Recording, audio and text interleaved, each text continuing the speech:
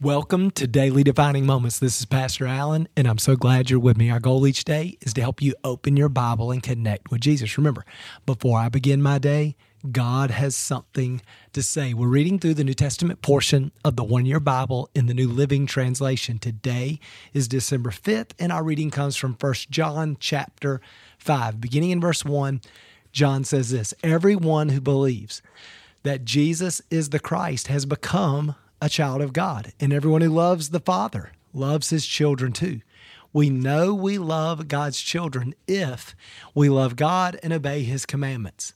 Loving God means keeping his commandments, and his commandments are not burdensome. For every child of God defeats this evil world, and we achieve this victory through our faith. And who can win this battle against the world? Only those who believe that Jesus is the Son of God. Man, what a powerful statement. So John begins by saying once again that true faith is recognizing that Jesus is the Messiah, the Son of God, the Savior of the world, placing our faith and trust in him. And when we've done that, we want to obey. The way that we show God our love is we embrace his commandments. Why would we do that? Because the ministry and life of Jesus convinced us that God loves us. He has acted so sacrificially and generously on our behalf. We want to obey him because we're convinced he is good, that he loves us, he's with us, he's inviting us into our best life. So his commands are not a burden to me, they're actually a blessing to me. His commands are not hurting me, they're protecting me. His commands empower me to experience my best life. And so even when I don't understand, even when it's hard, even when it requires a sacrifice, I'm trusting, I'm living by faith. God is good. He's for me. I want to obey because I'm convinced he is acting on my behalf. Furthermore, when we trust in Christ, we're saved, which doesn't just mean our eternal destination changes, but our heart changes. And as John has said throughout this book, the Spirit of God has come to live inside of us. And the Spirit of God in us is moving us, compelling us to follow after Jesus. And that's part of what makes it easy, right? It's like Jesus is carrying us in a direction.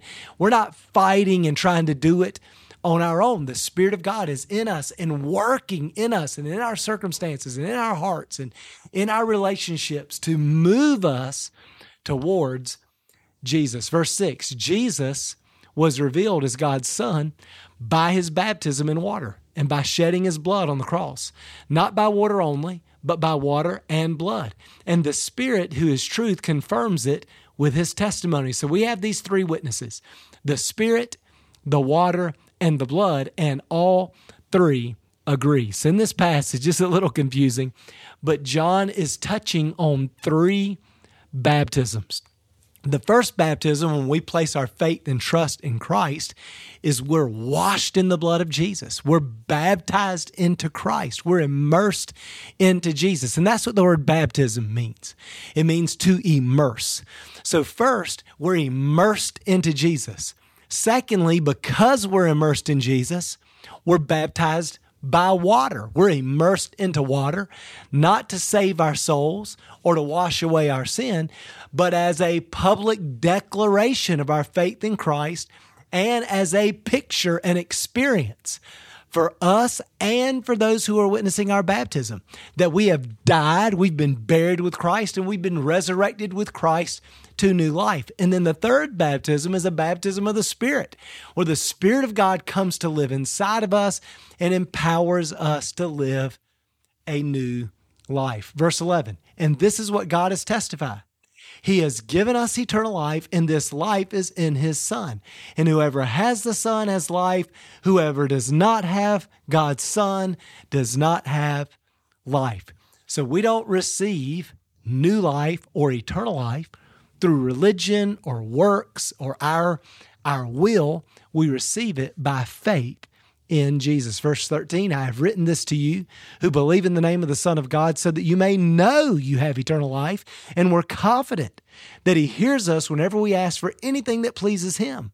And since we know he hears us when we make our request, we also know that he will give us what we ask for. I love that, right? When we believe in the Son of God, we have eternal life. So John says, I'm writing all this down so that you will know how to have eternal life. And so you'll be convinced by this knowledge, this understanding that you are saved, that you are a child of God, that you have eternal life. And therefore, when we pray, we're confident that God is for us, that he is our Father.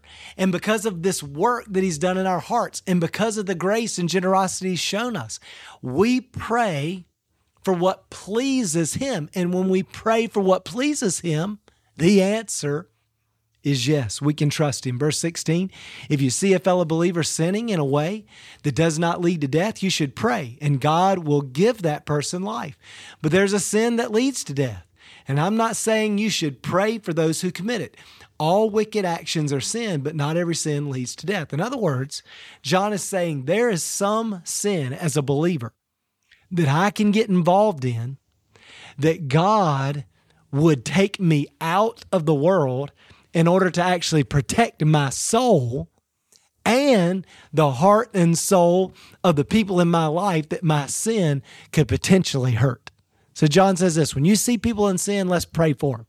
And remember what Paul said in Galatians, when you see a brother in sin, let's come to him, let's encourage him, let's try to help him get on the right path again.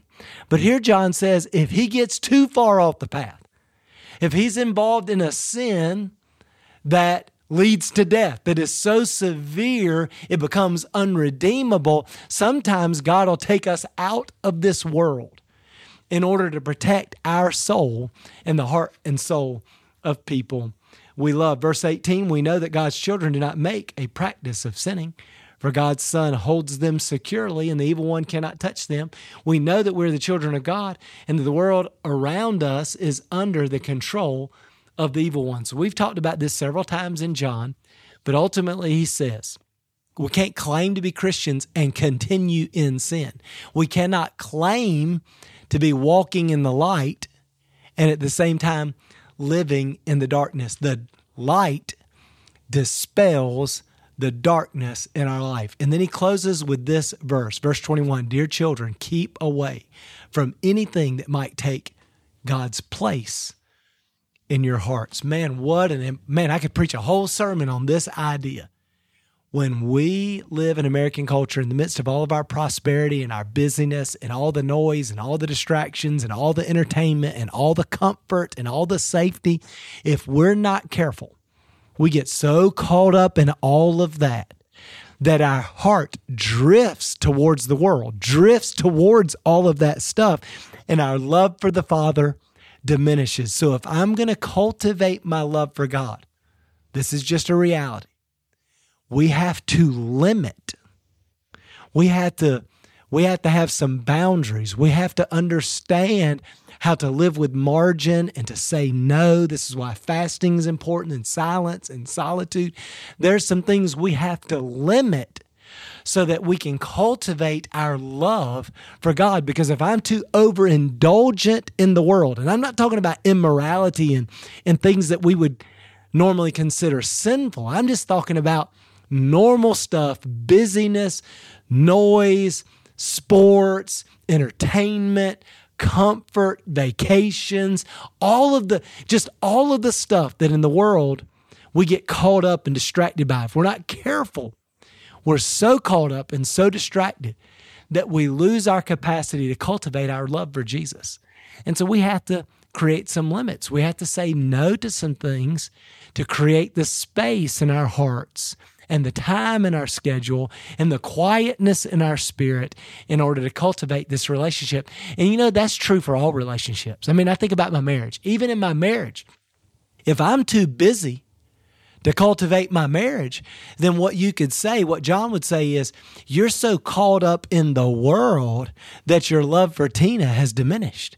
And John would say you got to be careful about that. So that applies to all of our relationships and certainly our relationship with God. We have to give it first place. Let's cultivate that relationship. Let's give God the first part of our day. That's what this podcast is all about. Let's make sure that we're cultivating that relationship, and then we can enjoy the world without being captivated by it, without being intoxicated by it, without being distracted by it, without being enslaved and destroyed by the world. We can enjoy the world because we're in love with God. Let me pray for you. Father, thank you so much for this word. I thank you so much for 1 John and all that it's taught us and the way you're helping us to cultivate our soul and to strengthen our relationship with Jesus. So God, we want to give you first place. I thank you for every person listening. God, they're listening to this podcast because they want to begin their day with Jesus. Help us all to do that. Help us to grow and to strengthen our love for you so that we can be free from this world and God experience really our best life. In Jesus' name we pray. Amen. Well, thanks again for being with me today. I hope that encourages you. Remember, before I begin my day, God has something to say. We'll see you again tomorrow.